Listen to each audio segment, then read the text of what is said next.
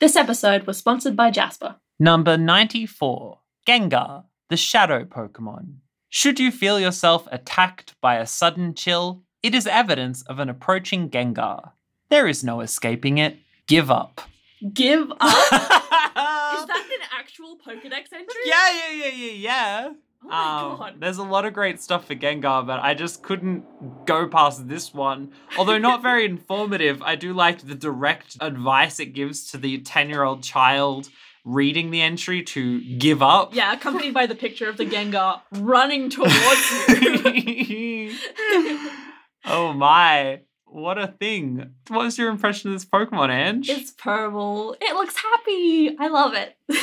It is very purple and it does look happy. Maybe a little Cheshire cat happy. For sure. I love that. Kind of spooks me a bit. What, you're okay? Yeah, sorry. I'm thinking about the earlier episode where we said that one Pokemon with a similar face was high. This one has the same face but with actual red eyes. So it's just like...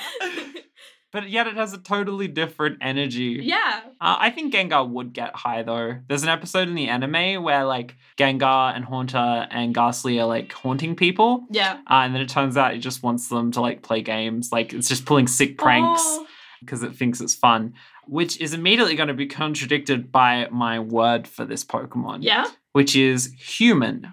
Why? Okay, so I had to go with this Pokedex entry because of, I think, the shock factor. But there was another Pokedex entry outlining that Gengar was actually a human who has deceased, which, you know, some ghost types, that's the case. Yeah. And, you know, just casually mentions that it's, you know, trying to murder another human so it has a friend. Huh. Yeah, human. There is no escaping it. Give up. What is more human than the instinct to kill? I think that this Pokemon is kind of weird. It's got an interesting parallel to Clefable. It has a very similar outline, which leads some people to believe it's meant to be like the shadow of Clefable, which is pretty cool. I buy it. Can I be honest with you about something though, Ange? Yeah? I think Haunter's better. How can you say that? I think Haunter is the better Pokemon here.